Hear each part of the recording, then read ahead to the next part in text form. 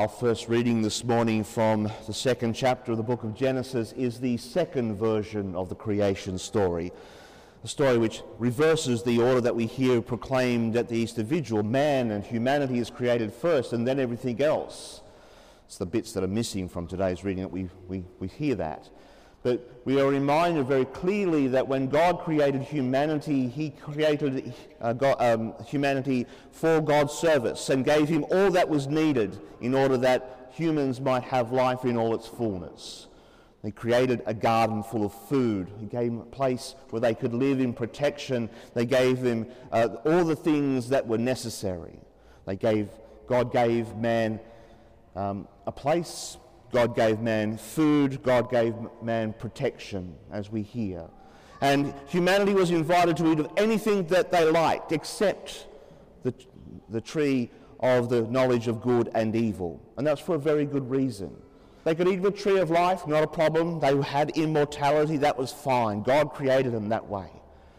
But to eat of the tree of the knowledge of good and evil, that was forbidden. Because if we were to eat of that, we hear in the scriptures we were to die. What we are meaning, of course, is that all of a sudden we wouldn't be creatures. All of a sudden we would try and supplant God. We would attempt to become gods in our own right. Small g, of course. We are reminded very clearly in our first reading that at the very heart of this thing we call original sin is an attempt by humanity to place themselves at the center of the universe, to think that the tyranny of the perpendicular pronoun, me, I, am at the center of the universe. It's not so. It can never be so, because God, being God, will always be at the center of all that is. It's interesting to note too that the three things that God provides humanity in the Garden of Eden, food, protection, and a place, are the same three things that the devil tempts Jesus with in our gospel today.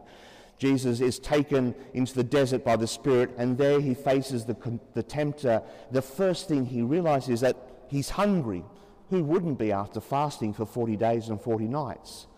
And the devil says, it's okay, you can give yourself food. Command that these stones become bread. You're fine, you can do this. You take him to the height of the parapet and throw yourself down. God will protect you. You can do this. You don't have to worry about it. God has said it. And takes him to the height of the mountains and shows him a place, or a whole world in its reality, and says, you can have this. You can have this. The very heart of what Jesus responds with is a recognition that, no, I can't. Only God can give us these things. Only God will be able to give me a place. Only God will be able to protect me. Only God will give me all those things, food, that I need to have life in all its fullness. And by saying no, when Jesus tells the devil to go away, Jesus is showing us, his disciples, that we too are called to do exactly the same thing. We are called to rely on God. We cannot be at the center of the universe. We cannot do these things. It's against God's intention.